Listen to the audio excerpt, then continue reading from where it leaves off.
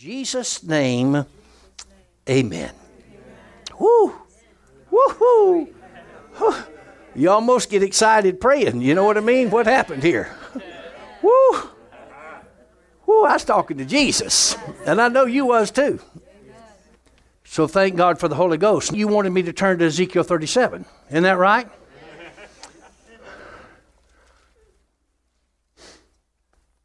Said, where'd you get this from? By direction of the Lord. When I spoke out a while ago, turned to Ezekiel 37, that was the Spirit of God speaking to me, telling me to turn to Ezekiel 37, and I knew it wasn't the right place to turn to. But he wanted me to turn to it for a purpose. That's the prophetic in operation. Sudden inspiration of the moment. I spoke it out. I spoke it out. I hadn't studied it out. I don't know when I've read this. But I believe this is applicable to the body of Christ today. This is by sudden inspiration of the moment that we're saying this.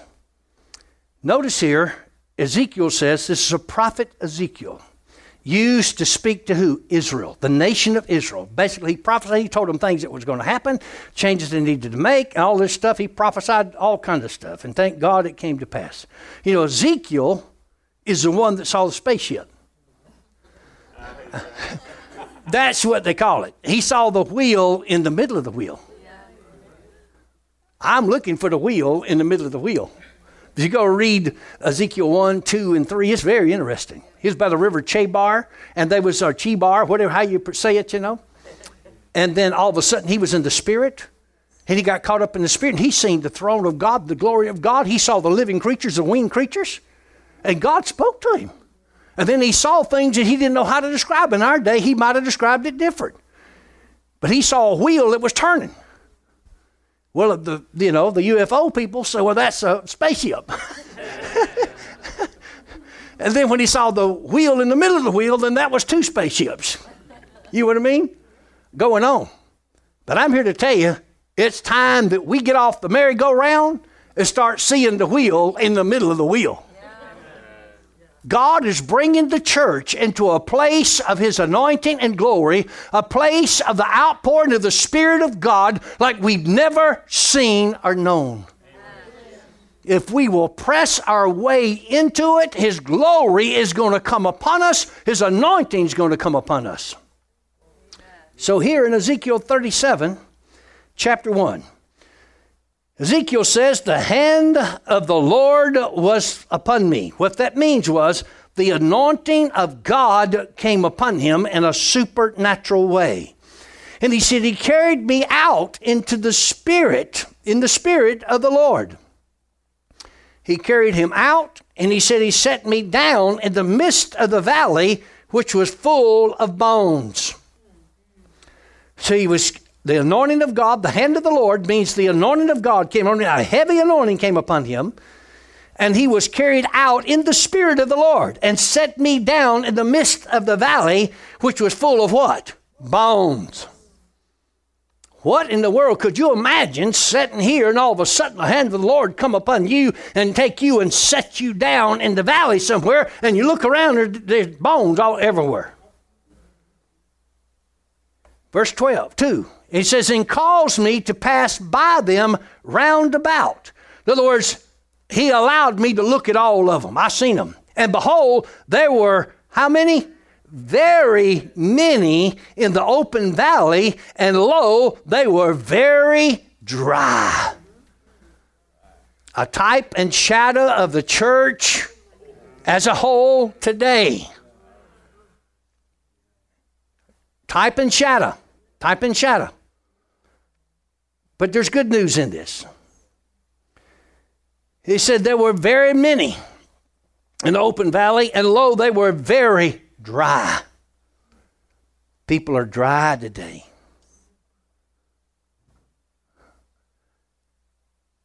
And we need to come to church out of obedience. That's noble to do that. We should come to church out of obedience. But more so, we should come to church because we want to. Woo! People go to church out of obedience today. Or go to the club or do something, you know. But it says here They were very dry. Not just dry, but very dry. Not just dry, but very dry. In other words, there's no hope for these bones. You could say he was in the boneyard. You ever been in the boneyard? The church is dry and thirsty. If you're a true saint of God, you're thirsty. You know, if this is all there is to it, if this is all we're going to ever have, and we serve a supernatural God, why are we going through the motions then? If this is all we're going to ever get? Because there's a little glimmer of hope and faith in all of us that we're not going to sit in the dry bones forever. Aren't you glad? And the Lord asked him a question. How you know it was the Lord? Because it says in verse 1, the hand of the Lord, which means God had his hand on him, his anointing. And he said unto me, the Lord said to Ezekiel, Son of man, can these bones live? And he answered the way I would do. And I answered, Ezekiel answered, O Lord God, thou knowest. And that's the proper way. Because Elijah didn't say, oh yes, I got the faith, this thing going to get up and go. They're going to live again, all these things going to come together, everything going to be fine. He didn't have faith for it. Because it looked rough. It looked like it ain't going to happen. It looked like it ain't going to come together. And the church world as a whole, not everybody, not every minister, but the church world as a whole, it looks rough. When the Lord says to me, Brother Randall, he said, do you believe that these bones can live? My answer is, Lord, thou knowest. Lord, you know, only you know. You got to give me faith for it. Lord, you've got to give me the anointing. In fact, you've got to give me the gift of faith. But it also shows us something else. It's impossible for these bones to live. And that's why he's asking Elijah. He wanted to locate him. He wanted to see where he was at. So Elijah was like me. I don't know. It looks impossible here, Lord. Isn't that right? He said, O Lord, thou knowest. Verse 4. Again, the Lord said to him, prophesy. Notice here, who said to him? The Lord. Who said to him? If the Lord didn't tell you to prophesy, please be quiet. That's good. The reason that they were so accurate is they did not speak until God spoke. But that's not popular today because you have got to have a constant word because the pressure is on the prophetic ministry to prophesy. Yay, hey, nay, yay, nay, nay, nay, nay, nay, hey, hey, everything's going to be all right today. And everything's going to hell. But anyway, hi, everything. And I'm not cussing. I don't cuss. Hey, yay, nay, yay, everything's all right today. And every one of them just one behind the other. And the other one prophesied bigger than the other one. You know, and I'm not knocking no, I'm just telling you the doggone truth, the whole truth, nothing but the truth, so help me God, learn that in the court. But anyway, it works. If God has not spoken, please be quiet. Please shut up. Because it grieves the Spirit of God. It grieves God's anointing. And He is not going to anoint you to do something and say something. You're going to lead a lot of people astray. That's right. Thank you for getting excited about it. He said unto Ezekiel, he said, prophesy unto these bones. When the Lord says prophesy, prophesy. And say unto them, he told him exactly what to say. He didn't let him come up with his own idea, his own desires, his own dreams. He said, you say to them, say to these bones, O ye dry bones, hear what? The word of the Lord. But today you hear the words of man. And that's why not everybody But that's why these words don't come to pass. That's why they keep telling you they're going to do this, it's going to take over the military, they're going to do this, they're going to kill this one, they're going to do that, they're going to do this, and all of a sudden they're going to ride in, they'll do this, or take over the Capitol, do that, and it never happens. Because the Lord didn't say it. Because the Lord wasn't in it. God's not necessarily, don't throw me out, don't stone me yet. But remember, God's not necessarily in the business of building a nation. He's here to build the kingdom of God, and that's what our job is. So the devil uses these things as a distraction. Yes, we're concerned about our nation. Yes, we pray about our nation. But when Jesus Christ was here, they asked him in Acts chapter 1, will thou at this time restore again the kingdom to Israel? Will you bring us out from under the Roman Empire and this oppression we be going under? Jesus didn't even answer them. He pointed them back to the Holy Ghost. You shall receive power after the Holy Ghost has come upon you, and you shall be witnesses. So as an evidence producer. Samaria and Judea and so on to the uttermost part of the earth. That's what he said. In other words, you need to concentrate on building the kingdom of God. Yes, those other things have their place, but the enemy has distracted the church, and most of the church is fighting with the government. Wow!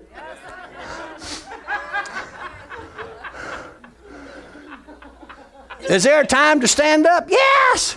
Is there a time to get your head cut off? Yes. Are you going to get in that line? Yes, but we should not let these things distract us from the original purpose, which is building the kingdom of God. Remember the Lord's Prayer. Thy kingdom come, thy will be done on earth as it is in heaven, not in the American government. Woo!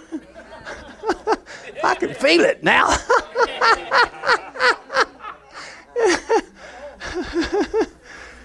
And again, that don't mean we don't pray for our leaders. We do.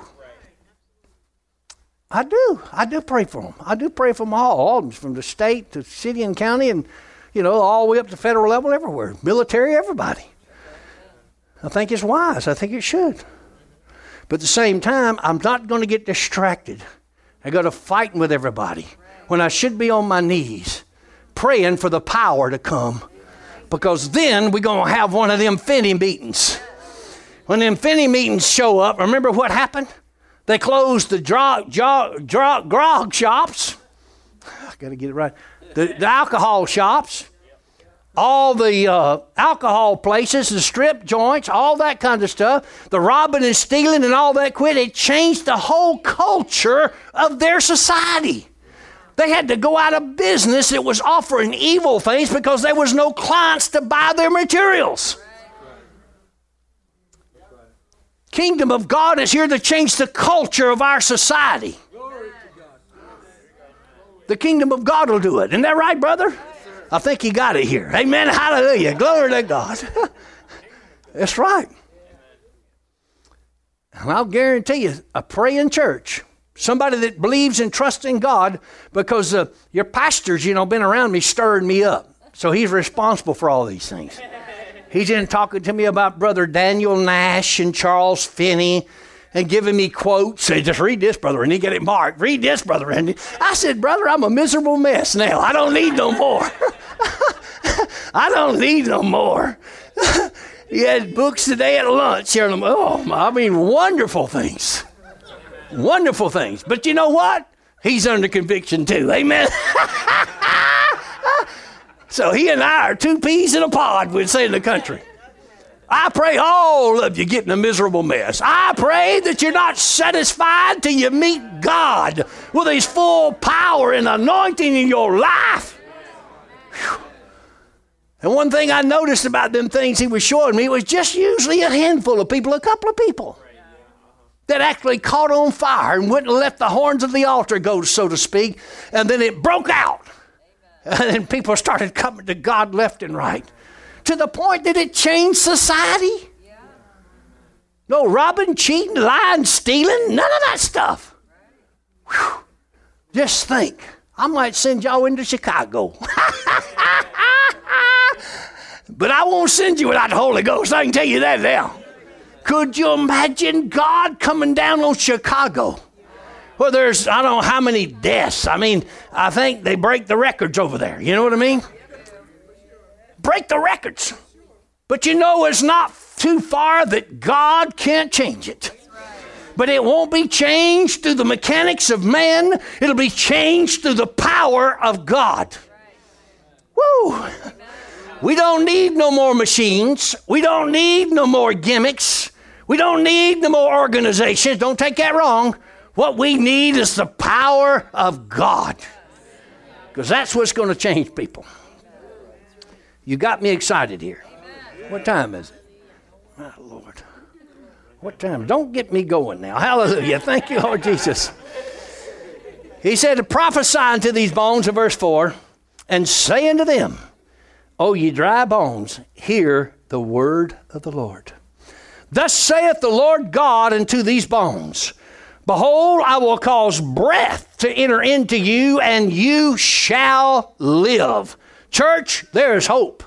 And I will lay sinews upon you, and will bring up flesh upon you, and cover you with skin, and put breath in you, and you shall live, and you shall know that I am the Lord. God is going to the valley of dead bones, to the church. Woo! And he's going to visit us with the power of God. Verse 7.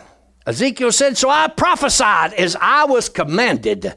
Don't speak until the Lord gives you a command to speak.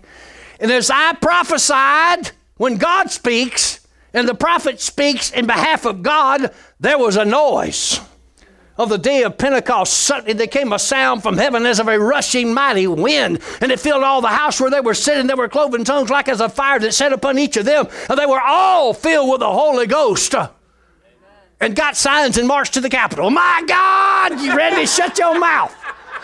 My God, shut your mouth, boy. Mama used to say, and Granny used to say, I'll wash your mouth out with soap. I don't know if you had a granny like that. What are you doing? No, the Holy Ghost came on them. And they spoke with other tongues as the Spirit of God gave them utterance. They were empowered, and they were more in love with God than they was this world. This world didn't offer them anything. They didn't want to be here anymore except to fulfill the commandment of God to build His kingdom. Woo! That's what this move is about, to visit the church. He said there was a noise, verse 7, and behold, a shaking, woo, noise and a shaking. And the bones came together. Knee bone connected to the hip bone. My God, I'm telling you, the bones came together. And when I beheld, lo, the sinews and the flesh came upon them, and the skin covered them, but there was no breath into them. But he said to me, prophesy unto the wind. Prophesy, son of man, and say to the wind, thus saith the Lord God, come from the four winds, O breath, and breathe upon these slain, that they may live. So I prophesied as he commanded me, and the breath came into them, and they lived, and they stood upon their feet, an exceeding great army.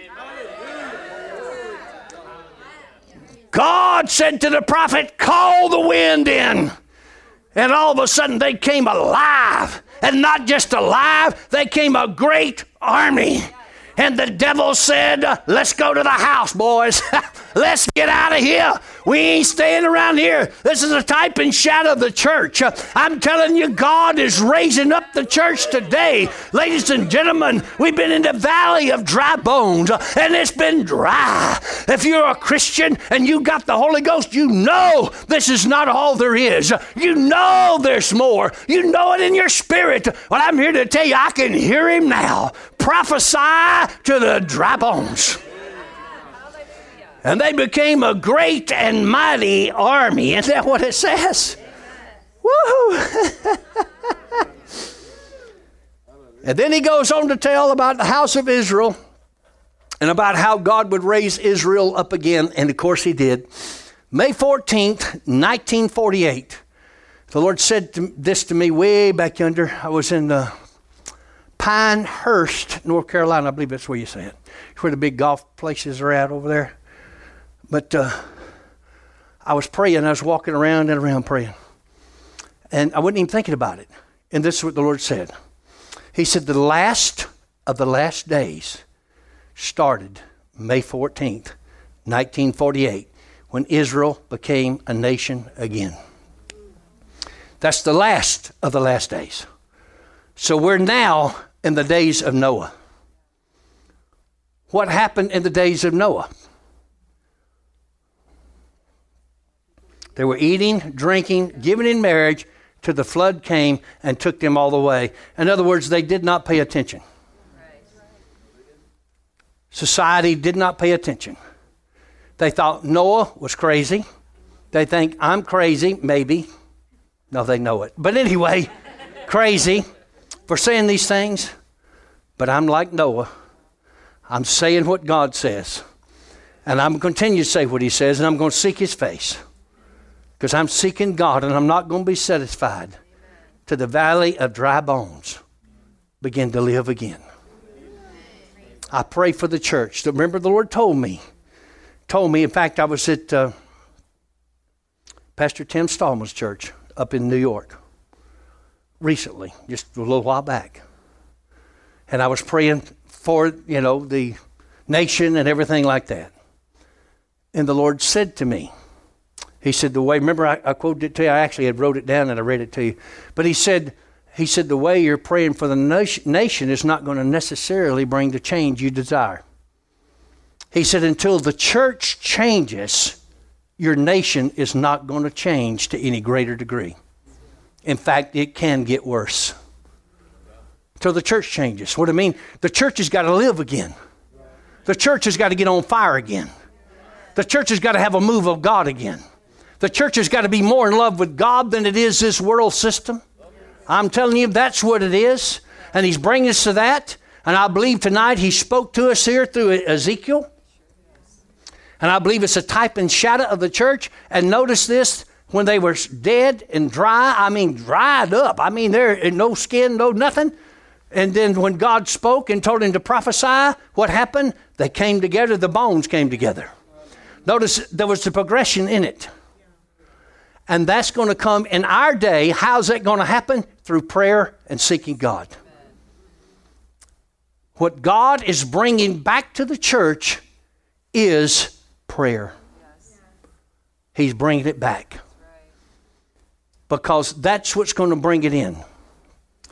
In fact, this is the way I think the Lord kind of showed it to me and helped me with it. Prayer is the forerunner of this move. Every move has a forerunner. John the Baptist was before the move of Jesus. Isn't that right?